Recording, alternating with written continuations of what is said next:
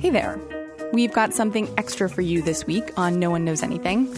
It's a recording of one of our live events, BuzzFeed Brews, at the Newseum in Washington, D.C. It's a conversation about criminal justice reform with Utah Senator Mike Lee, New Jersey Senator Cory Booker, and BuzzFeed's Tarini Parti. Senators Lee and Booker have been working on a bipartisan criminal justice reform bill that would reduce mandatory minimum sentencing for some nonviolent offenses. Despite broad bipartisan support in both the House and Senate, the bill has still not been put up for a vote.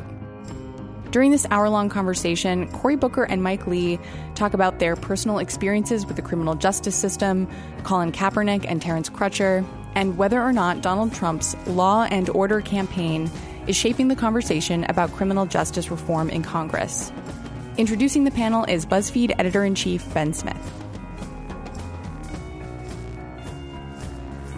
Hi, I'm Ben Smith, the editor of BuzzFeed. It is really great to see all of you here for this series, BuzzFeed Brews, that we're launching today. It's going to be a number of really policy-focused, forward-looking panels like this through the inauguration. We launched this series 4 years ago when people were really surprised that this cat website was covering the news, and we launched it in some dive bars with really poor quality audio and tricked senators into coming and talking to us. And we feel in various ways that we've come up in the world a bit, but this venue is really spectacular, and we're incredibly excited to be working with you. So can we not talk about cats? Is that off? Oh, is this the wrong panel? Yeah. You can talk about cats, you can talk about the tweets we were discussing earlier, yeah. Really anything. Or about the Broadway musical Cats. That's true. No, only Hamilton. That's right. But in any event, we're thrilled to work at the Newseum. Really, gorgeous venue and an institution that is committed to the First Amendment at a pretty tough time for the American press. And I think I realize that for a lot of people here, the world has always revolved around Washington. But I think for reporters and for me, it hasn't for a while. There's been national politics. There hasn't been that much happening here. I think we really think that. And I think that Washington is going to be the center of the universe after this election, and there's this chance for really exciting things to happen here. We're going to be investing a lot here. We hope Tarini will be breaking a lot of stories here. And no pressure. And one of the very few issues already where it feels like there is a chance for some motion is criminal justice reform, and so we're really thrilled to have two of the protagonists of that story, Senator Cory Booker of New Jersey and Mike Lee of Utah, here to talk to us about it. So take it away, Tarini. All right. So thanks again, Senator Lee and Senator Booker, for joining us today, and thank you guys for coming out here. Before we get too in the weeds of criminal justice reform, which is what we're talking about today, as Ben mentioned, I wanted to talk about something a bit more personal. Do either of you know anyone who, it can be a family member or close friend who has been arrested or spent any time in prison? I'd love to take this opportunity to tell a story about a young man named Weldon Angelos, who I've gotten to know in connection with my efforts on this process. Weldon Angelos was arrested back in 2004 for distributing marijuana, really small quantities, 3 dime bag quantities over a 72-hour period. And he ended up being prosecuted for that. While he was selling these very small quantities of marijuana 3 times over a 72-hour period, he had a gun on his person at the time. The gun was not discharged during the offense. The gun wasn't even brandished during the offense. But he had it on his person because of the way he was charged and because of the way Section 924C has been interpreted by the courts. He was charged with a minimum mandatory sentence of 55 years. 55 years. So this is a young man who was the father of 2 young children at the time. And when he gets this sentence, if he serves it all out, he'll be 80 by the time he's out. At the time his sentence was issued, the federal judge who was imposing the sentence, who was himself a former federal prosecutor, and I was a federal prosecutor in the office who was prosecuting him at the time, this federal judge, Paul Cassell, issued an opinion disagreeing with the sentence the judge was about to impose. And in that opinion, he said a number of things. He said this is an unconscionable sentence. There is no question about it. This guy's getting more time than someone would get if they had committed rape in most jurisdictions, or if he had committed certain acts of terrorism or kidnapping, carjacking, airplane hijacking. And yet I, this federal judge, have no discretion in this. And then he said something that stuck with me. He said, only Congress can fix this problem. Those words have been echoing around in my head ever since then. They have tormented me. Now, Weldon Angelos was released through a miraculous series of events that resulted in the prosecutors going to court and requesting a special release. Very unusual procedure, but this underlying problem remains. In the meantime, I've gotten to know Weldon's family. I've met Weldon's sister and met Weldon's sons, and finally have gotten to know Weldon in person rather than just from a distance. He and I now communicate regularly through social media, and we've had some great visits since he's been back. His story is an inspiring one, and he's going around the country telling his story. And I've enjoyed getting to know him and his family because it reminds me of the fact that these are far more than just numbers that we're looking at. These are real people. And the costs we're looking at are not just economic in nature, they are human costs. People's brothers and fathers and sons and uncles and nephews are being locked up for years at a time, sometimes for decades at a time. And that imposes a tremendous human cost that we need to take into account when we review our federal system. Senator Booker. So just first of all, I want to thank BuzzFeed for having this forum. I think it's really deliciously funny to me that it's called Brews, and you have two of the few United States senators that do not drink alcohol. Root beer. Yeah. It's not only we don't drink. I don't think we've ever drank, either one of us. We have water here. We do. Yes. We're probably the only two who have never had a drink. I would imagine Hatch, though, right? Oh, yes. There's 3 never drank in their lives, people that are here. So this is wonderful. The second thing I just want to say, it's an honor to sit next to Mike Lee. I don't think you hear enough of the truth about the United States Senate is that there are real friendships or real respect. And Senator Lee happens to be one of those guys, one of the people in the Senate that I have a tremendous amount of respect because he speaks and has such a moral consistency about him. We obviously don't agree on everything, but what I like about his work, I know he's often, when I talk to him, even on tough issues, he's coming from an authentic place. And that kind of trust and that kind of respect gives us a platform for which to work on really important issues. This has been one that you have to understand. I'm closing in. Halloween is my anniversary in the Senate. I will be 3 years in October 31st. And he had been working on this issue years before I came to the United States Senate. Now, to your question, I came with a mission to address this issue because it is very personal for me. I grew up in an affluent, relatively affluent community. My family was the first black family to move in, as my father affectionately called us, the 4 raisins in a tub of sweet vanilla ice cream. I experienced a very different type of criminal justice system there. We teenagers do stupid stuff, and when teenagers in my community did stupid stuff, our interactions with the law enforcement were very, very different. I went to Stanford University, and there's a whole lot of law breaking going on when it comes to drug laws. We have a nation where our last 2 presidents admitted to felony drug abuse.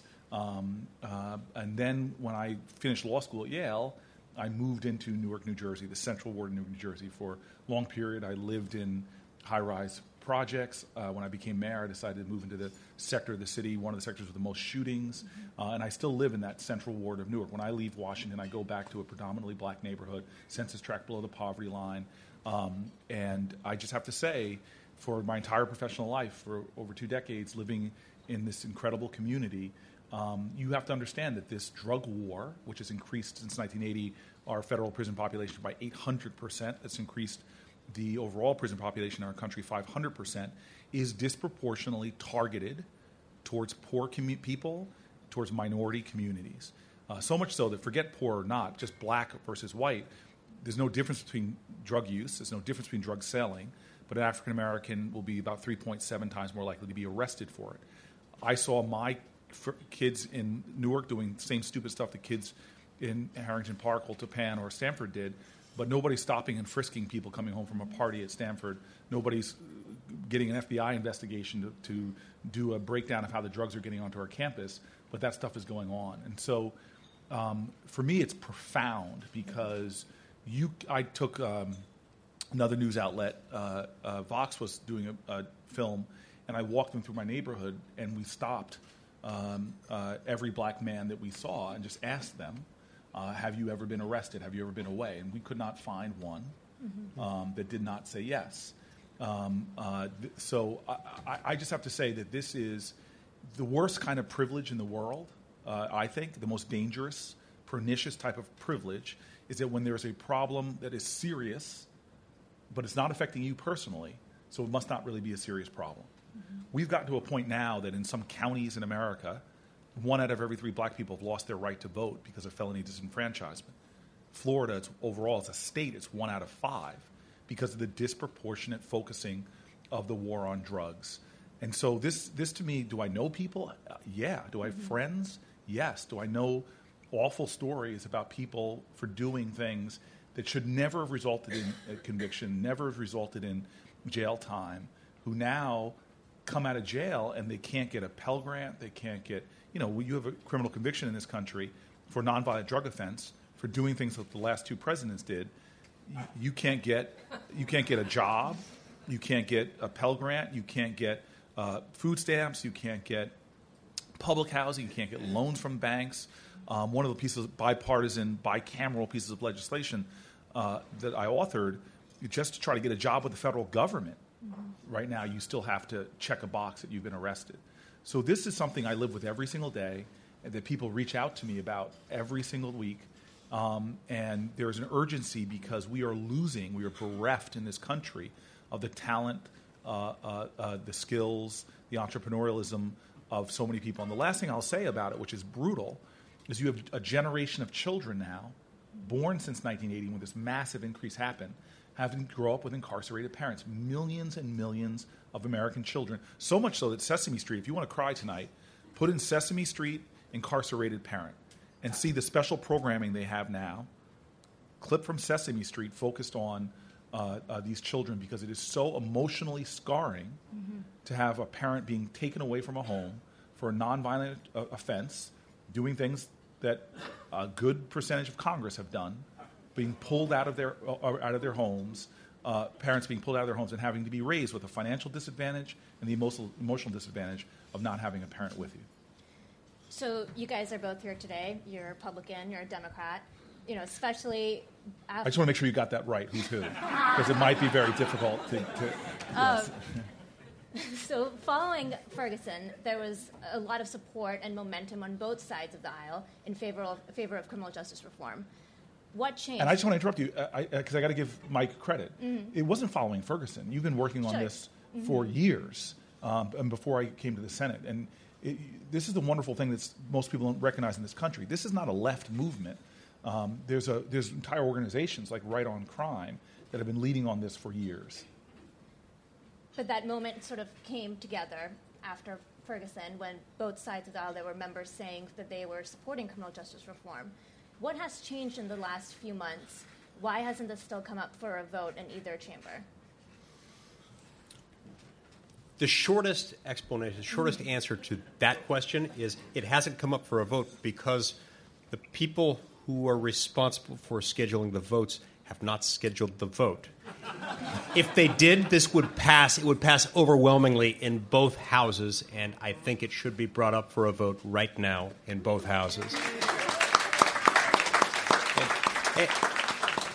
And I mean by overwhelming, veto-proof supermajorities. Not that we would need a veto on this, because we wouldn't. I mean, this has been one of the great aspects of this is that it not only has it been bipartisan, but it has been an inter-branch exercise. The president has been very helpful on this issue and has brought a lot of public awareness to this effort.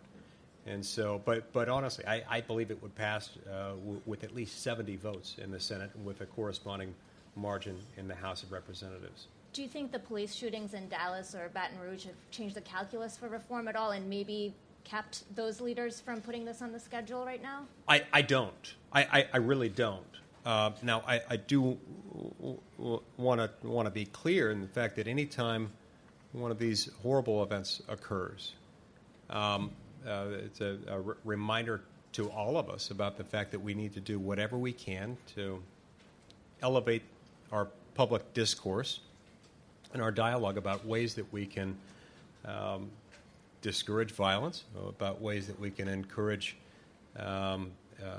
all members of our society to seek peaceful outcomes to difficult situations. That we need to find ways to reduce the use of excessive force on the part of law enforcement, and that we need to try to encourage law-abiding behavior among the citizens generally. I don't believe that there is any reason why, just because one of these events happens, we should somehow back away from a reform effort, especially considering the fact that this is a reform effort that has at its core the retooling and the refining and the fine-tuning of a criminal justice system that needs to be reformed, and that would be reformed if this measure passed. It would be reformed because, among other things, it would allow people to get programming that they need that would help them avoid committing crimes after they get out, making it less likely that there would be recidivism, that would make sure that the sentences that are served are effective in doing what they're there to do. It would make sure that we're not devoting too many resources to locking people up for a longer period of time than they need to be in prison. And so I don't see those as any reason at all why we should be shying away from this. Quite to the contrary. I think some of these tragic events that unfortunately have continued to happen should hasten this cause, because this is a way to make our criminal justice system more effective and more efficient and gain additional credibility justifiably by doing what the criminal justice system is there to do in the first place, which is make us all safer. Senator Booker, in your conversations, do you find that to be true as well, or do you think this has changed the calculus for reform? Look, again, I just want to give a lot of credit to different sections of the right. So what I see happening amongst Christian evangelical groups, when I have major Christian evangelical leaders who in a lot of political issues are in disagreement with me, come to me and say, hey, we're prioritizing this at the top of our priorities for advocacy on Washington. When I have fiscal conservatives, Grover Norquist, sitting in my office talking to me about this issue and the urgency of it. When I have the Koch brothers' general counsel, Mark Holden, who is now legitimately a friend of mine. And he's here. Is he here? Yeah. Really? Yeah. That rat bastard didn't give me a hug? Hey, Mark. I know him well enough to say this with quite confidence that he married up. His wife is so much nicer than he is.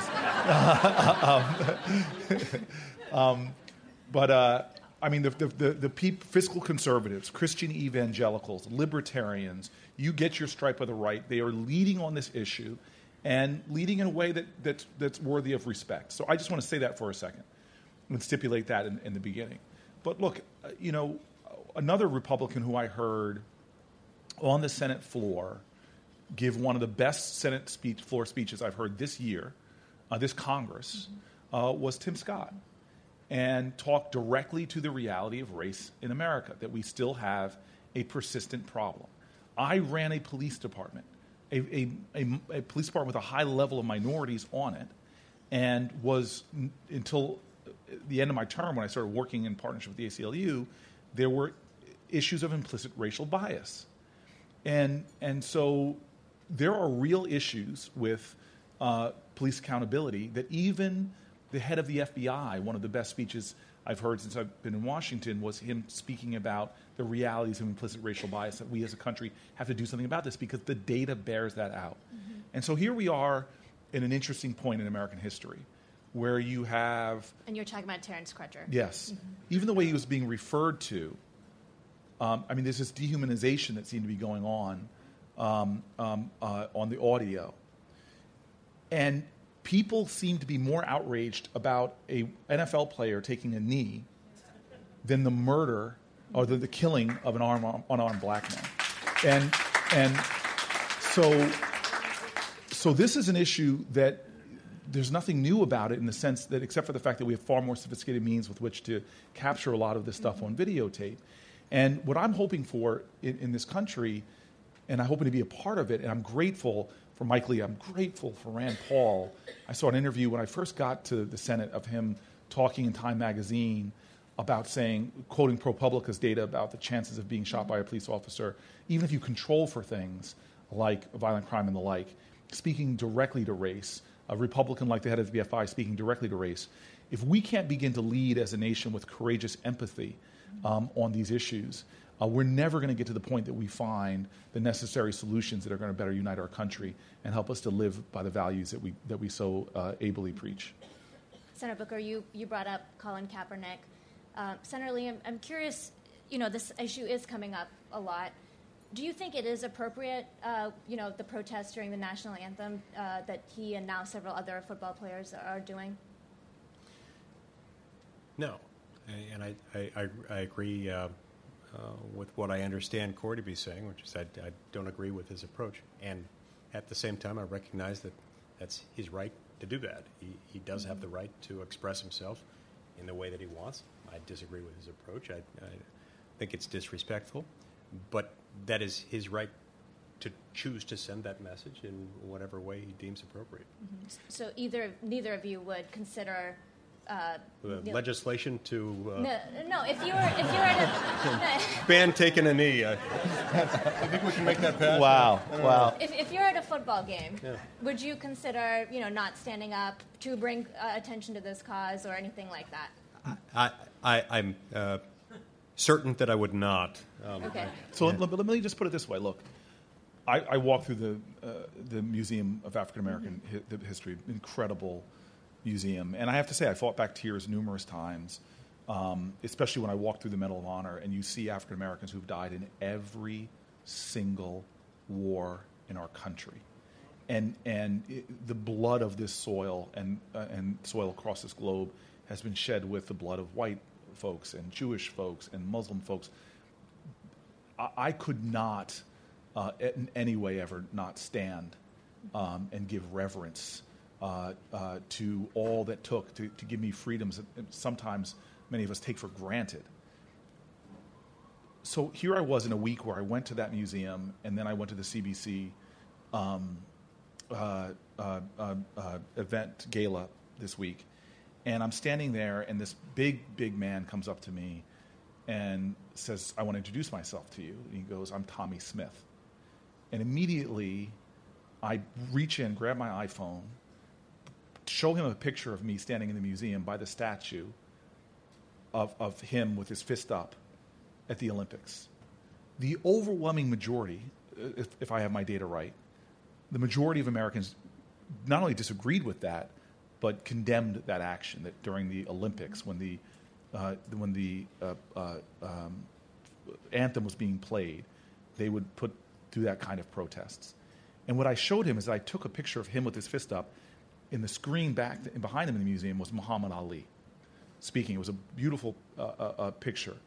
And when Muhammad Ali refused to serve, the majority of Americans disagreed with him. Mm-hmm. Now, we look back in the perspective of time and see not the action, but the cause for which they were fighting for. And so how can we sit still? Like it's hard for me to be senatorial when I know I'm going to return, depending on when we leave. Could be a while. Right? Thursday, I look at him because his leader is the one that's going to make this decision. So let's call it with Thursday. Input from yours. With input from mine. I should play that. Yeah. Both of our leaders have responsibility for this one. But I'm going to go back home to the Central Ward of Newark.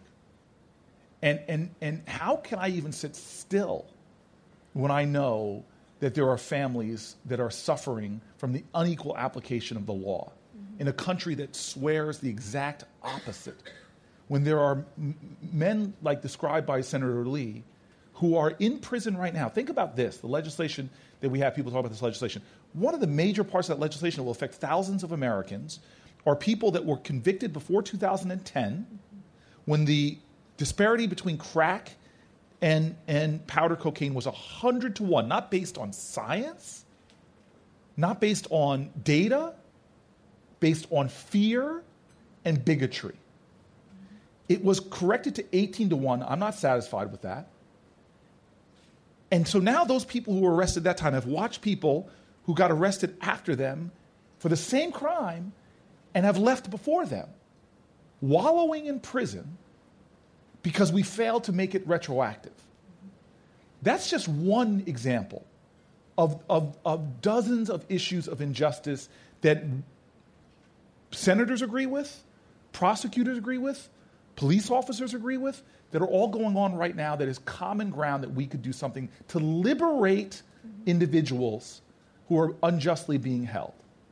Now, if we decided to do this to another group of Americans, say we decided to single out affluent white Americans and instead disproportionately go after them now, just with our police force, disproportionately investigate, surveil, arrest. What if we were only going after teenagers and 20-somethings that were doing crime? Only college campuses. There would be a revolutionary spirit unleashed in this country to end that injustice. And so Colin Kaepernick takes a knee.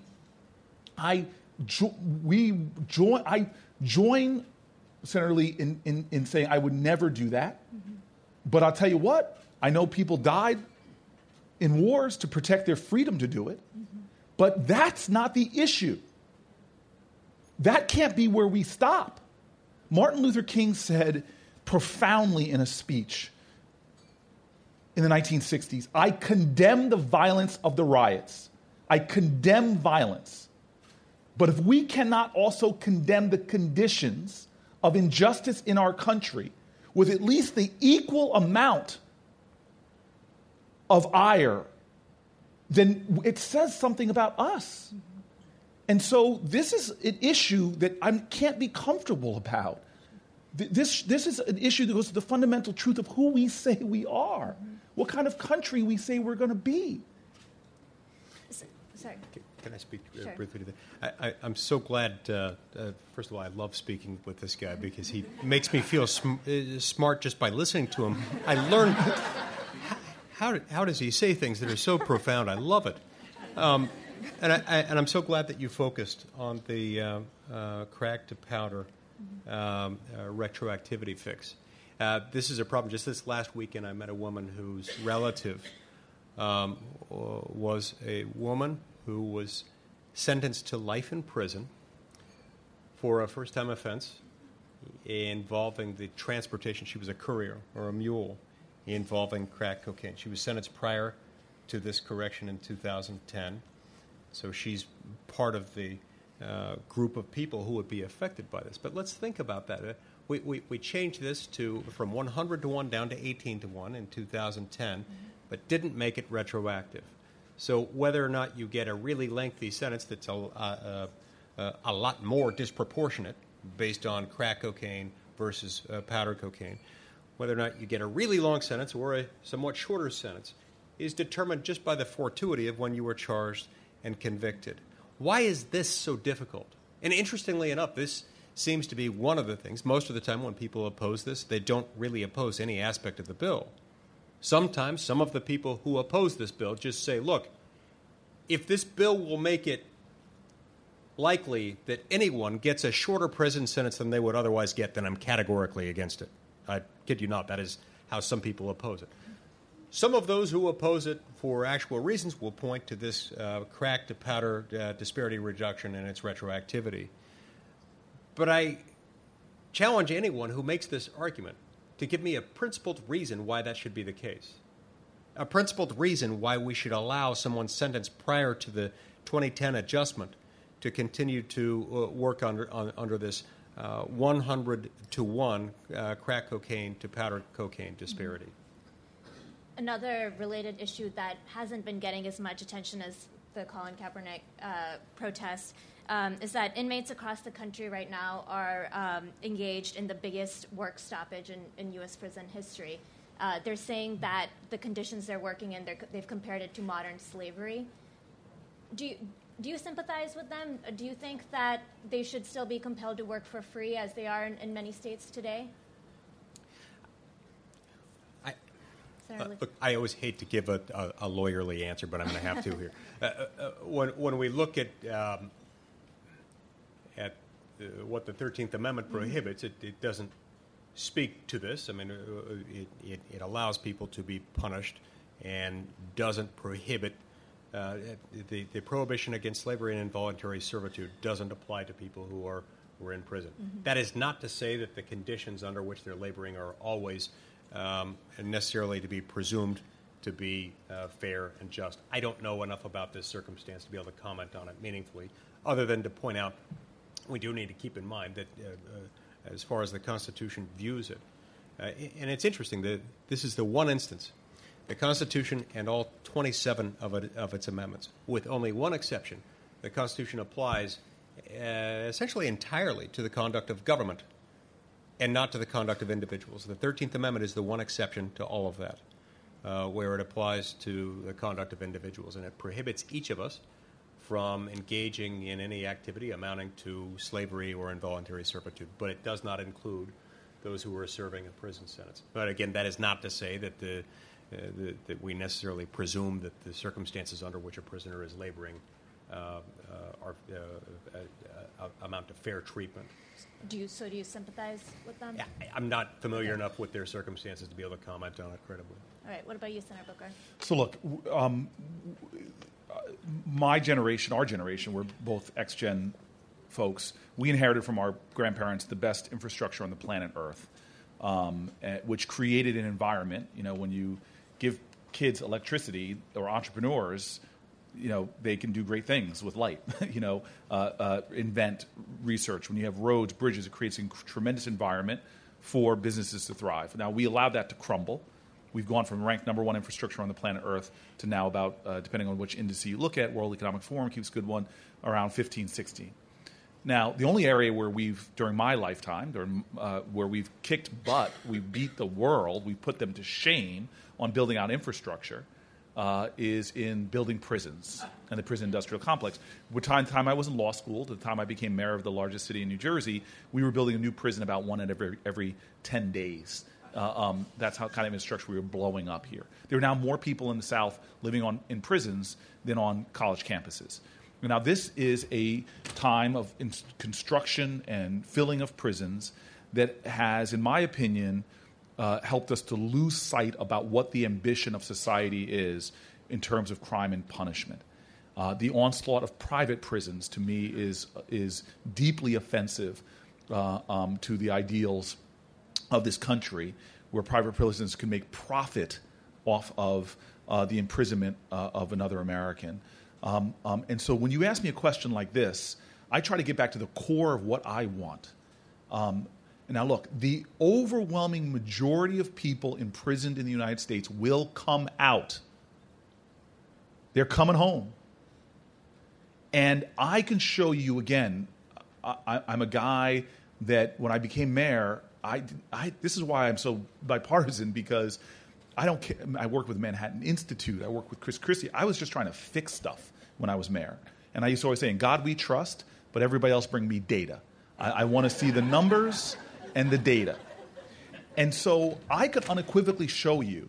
In fact, I'd love to do it. It's a very fiscally conservative way to look at things. I'm only going to pay you if you produce the results I'm going to pay you for. It's the way the private sector does it. So as government, I can look at evidence-based programs that reduce recidivism dramatically that we are not investing in as a society because we've gotten so retribution-based in our prison system and not about restorative justice-based. And so we end up paying over and over again because we have people maxing out of prison where they've had nothing constructive, not to mention not only nothing constructive, but they're put in environments where they're treated like animals. And frankly, my sympathy is often more with prison guards who are put in environments where they have to work in an environment so dehumanizing to others. We created a system that just does not work, and that's why we have recidivism rates that some of our competitors because I'm an economically, I just want to compete. I want to win economically. And I look at our competitors, we're carrying trillions of dollars more of expenses over time than our competitors who do not have our prison population. Okay? And the other thing that we're doing is our competitors get it. They want to do things in prison so when people leave, they never come back. We don't do those obvious things. We create environments that's just dehumanizing. Let me give you an example of this. Solitary confinement. Juvenile solitary confinement, there is a consensus amongst healthcare professionals that this is akin to torture. It does such traumatizing psychological damage that the majority of kids who commit suicide in prison are kids in solitary confinement or after they get out. And so we're doing these kind of practices that are so damaging to people, and we're not treating their drug addiction.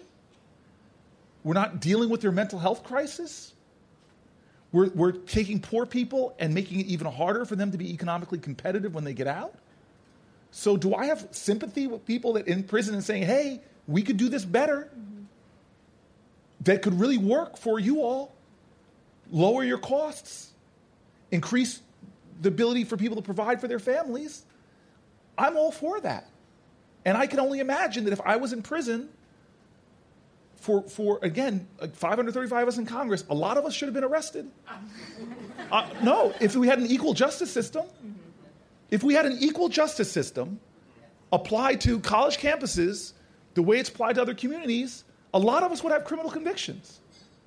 Maybe not two teetotaling, non-drinking, non-smoking guys, but a lot of our peers would have criminal convictions.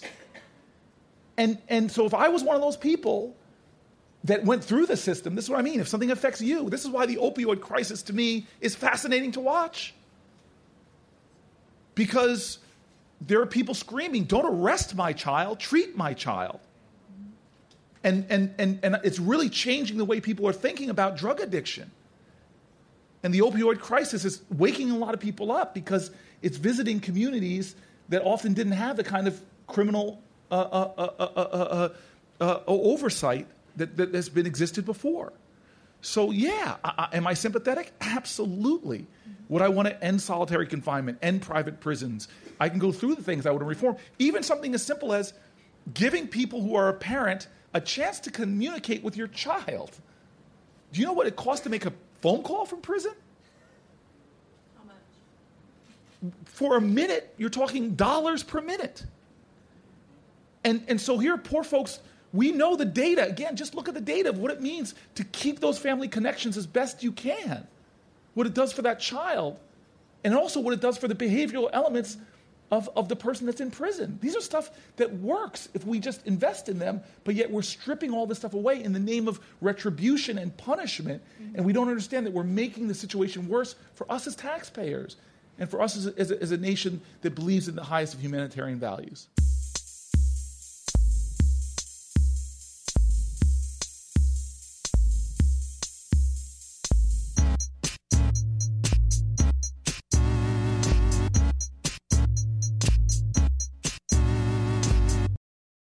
So in terms of actually passing legislation and the one that you two have been working on, recently in the past few months, Donald Trump has been talking a lot about, taking a tough... Sorry, who?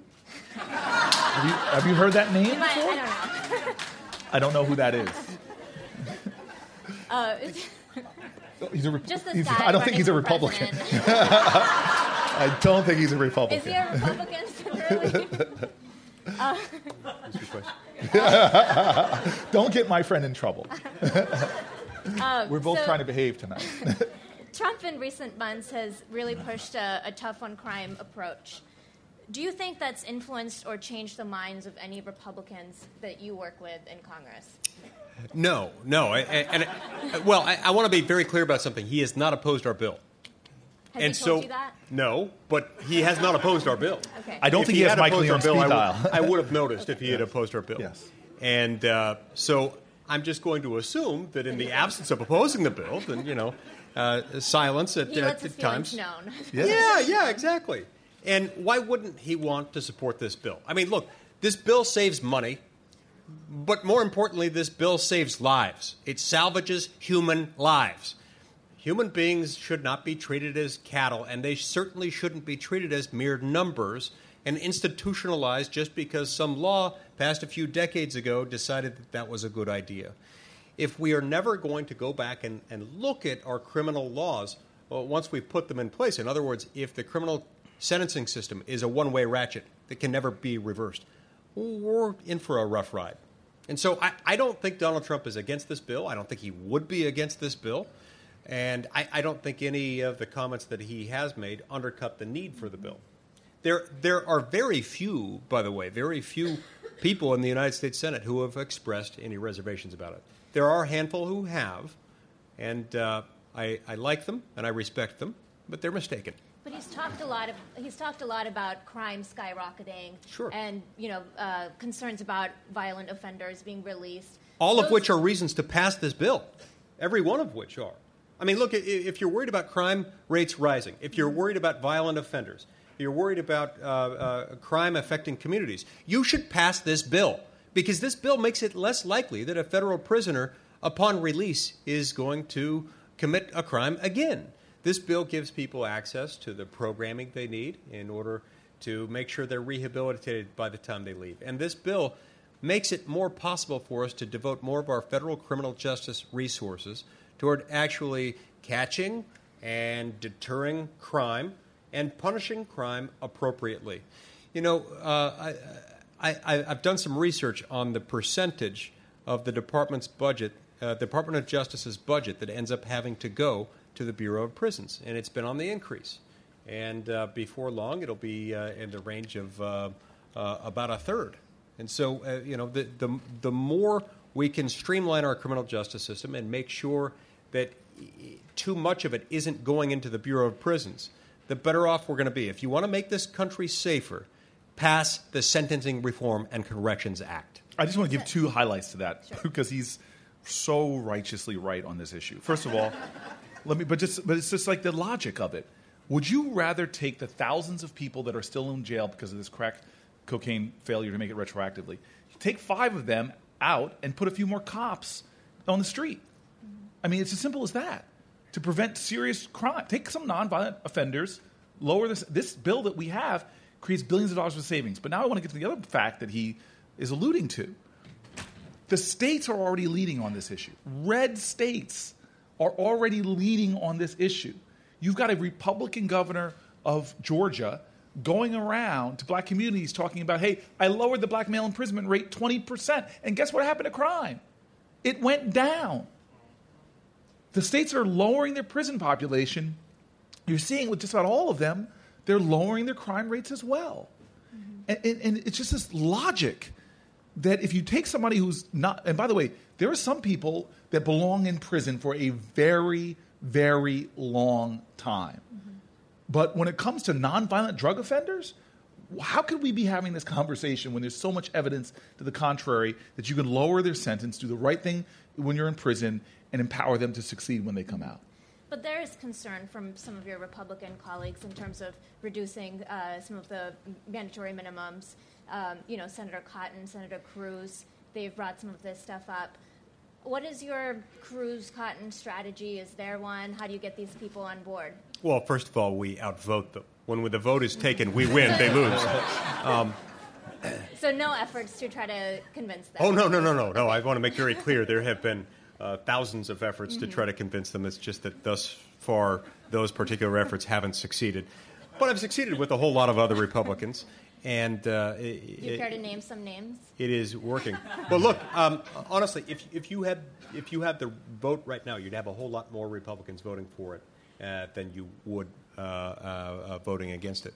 Once people learn what this bill actually does, and just as importantly, what it doesn't do, they get a lot more comfortable with it. And, there is a sentiment out there. Sometimes if people approach this from the standpoint that they love mandatory minimums and never want to reduce any of them, that's a problem. And it is likewise sometimes a problem For similar reasons, if someone says there is never, ever an appropriate use for any mandatory minimum anywhere, let me explain what I mean before you decide that you disagree with me on that.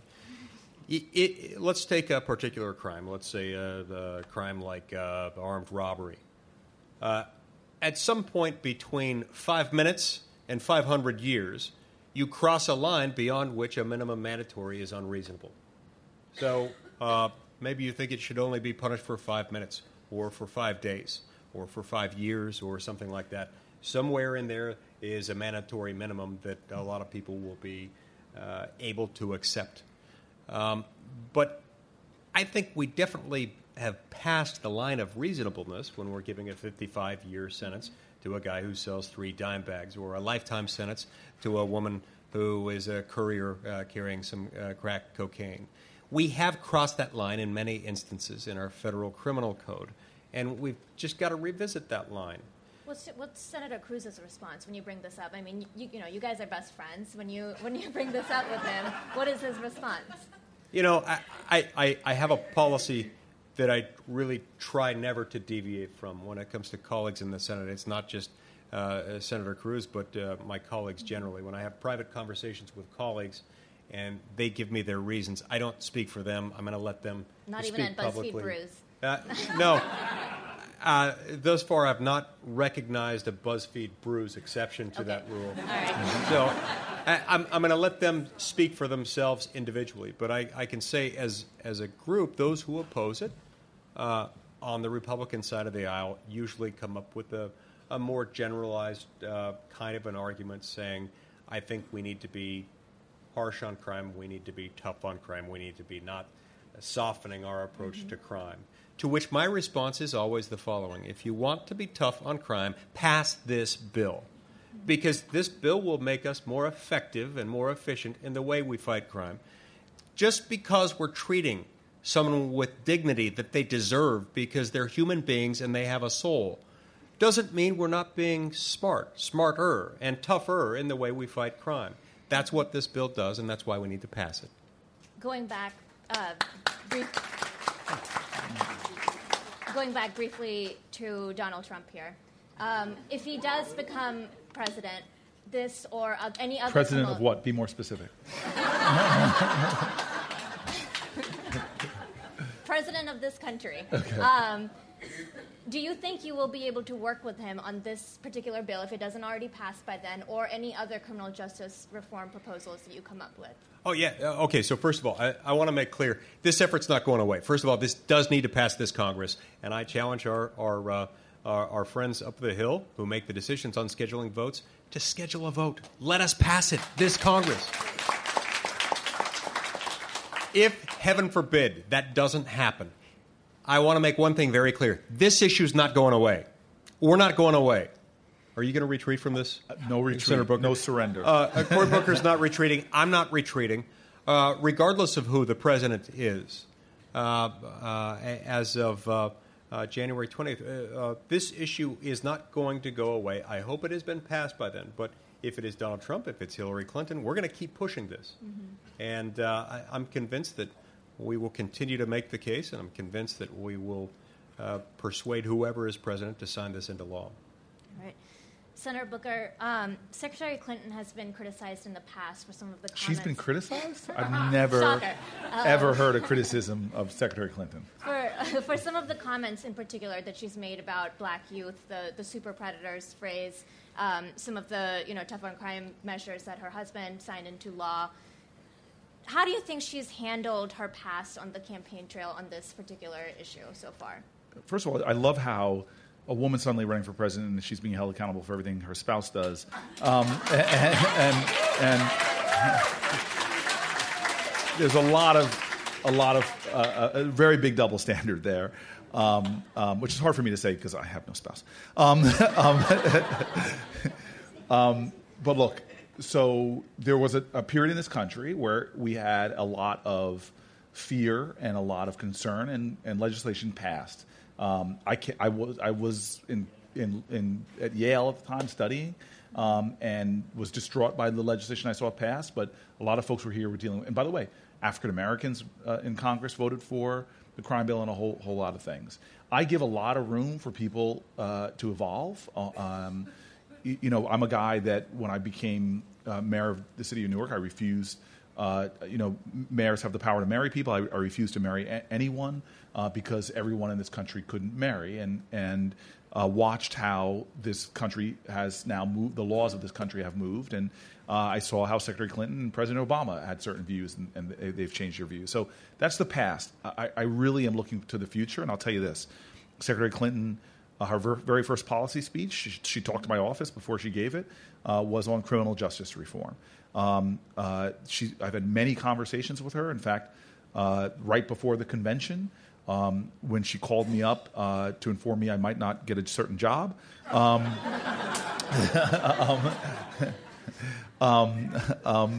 job was that? I don't know what job that was necessarily, but some job that the first thing we talked about after sort of clearing that, and then she gave me some instructions on my speech, and then we went right into talking about criminal justice reform. This is a passionate issue for her that she is determined to do. But I agree with my friend and colleague, which is it does not matter who the president is in this sense. It matters a lot to me, frankly. But it doesn't, because we are not giving up this fight. And we have the majority of the Senate with us. We have the majority of the House with us. We have the majority of the American people with us. We've got from everybody from Newt Gingrich to Dick Durbin, let's throw him in the mix, your partner, agreeing with us on these issues. We are going to make this nation safer by making our criminal justice system reflect our highest values and aspirations. It's going to happen. It's not a matter of if, it's a matter of when. But I want to echo what he said. We are not giving up on this Congress. We absolutely are not. That's what Mark and I were, who's hiding in the back there, we're talking about when he was in my office, is what's the strategy to get it done in this Congress? So you're still thinking lame duck instead of pushing it to next year. You think that you can make it happen in the next few months? Senator Lee. Look, if you're asking me if I can make it happen, I don't have the power to schedule the votes. I would love for it to be scheduled today or tomorrow or at any time between now and when this Congress ends. And if it doesn't happen then, I would love for it to be scheduled right after we convene in the next Congress. But I don't see any reason why we ought to wait. I mean, this is something that's moved through committee. It passed with an overwhelming bipartisan supermajority vote of 15-5 in committee. It has received extensive examination in committee hearings and in markup on the Senate side and on the House side. This is ready for floor action, and if brought to the floor, it would pass overwhelmingly. So can I guarantee that that's going to happen? No, but I'm going to continue to advocate for it as long as I'm in the Senate and breathing. All right. Well, I'm getting the signal over there from the staff, but thank you so much. Who's giving you the signal? Those lovely ladies over there. But thank you so much for joining us. We really loved having you guys here for the first. Can I just make an appeal? I'm sorry, because Sure. both of us know, again, what I was saying, the change doesn't necessarily always come from Washington. It comes to Washington. If people are watching this, please understand that there's those 10 two-letter words. If it is to be, it is up to me. Nothing's going to change unless you do. And if you allow this to be an issue, that's really a shame, but don't engage in the fight, please understand, King said more eloquently, to paraphrase him, that the problem today is not the vitriolic words and violent actions of the bad people. It's the appalling silence and inaction of the good people. Don't be one of those good folk. Get involved in this fight. In every single state, there's organizations that are involved in this. Congress people, have you let your voice be heard? Your silence is contributing to the problem that we have today. Please raise your voice and get engaged. Thanks so much. Unless you guys have anything to say on the other big news of today, which the Brangelina split. You guys are free to go enjoy the tasty snacks. But, there's one thing that Brad and Angelina both agree on, which is that Congress needs to pass the Sentencing Reform and Corrections Act. Yes, they do. And I'm pretty devastated because, given their net worth, I was hoping to be adopted by them. So that shot is over.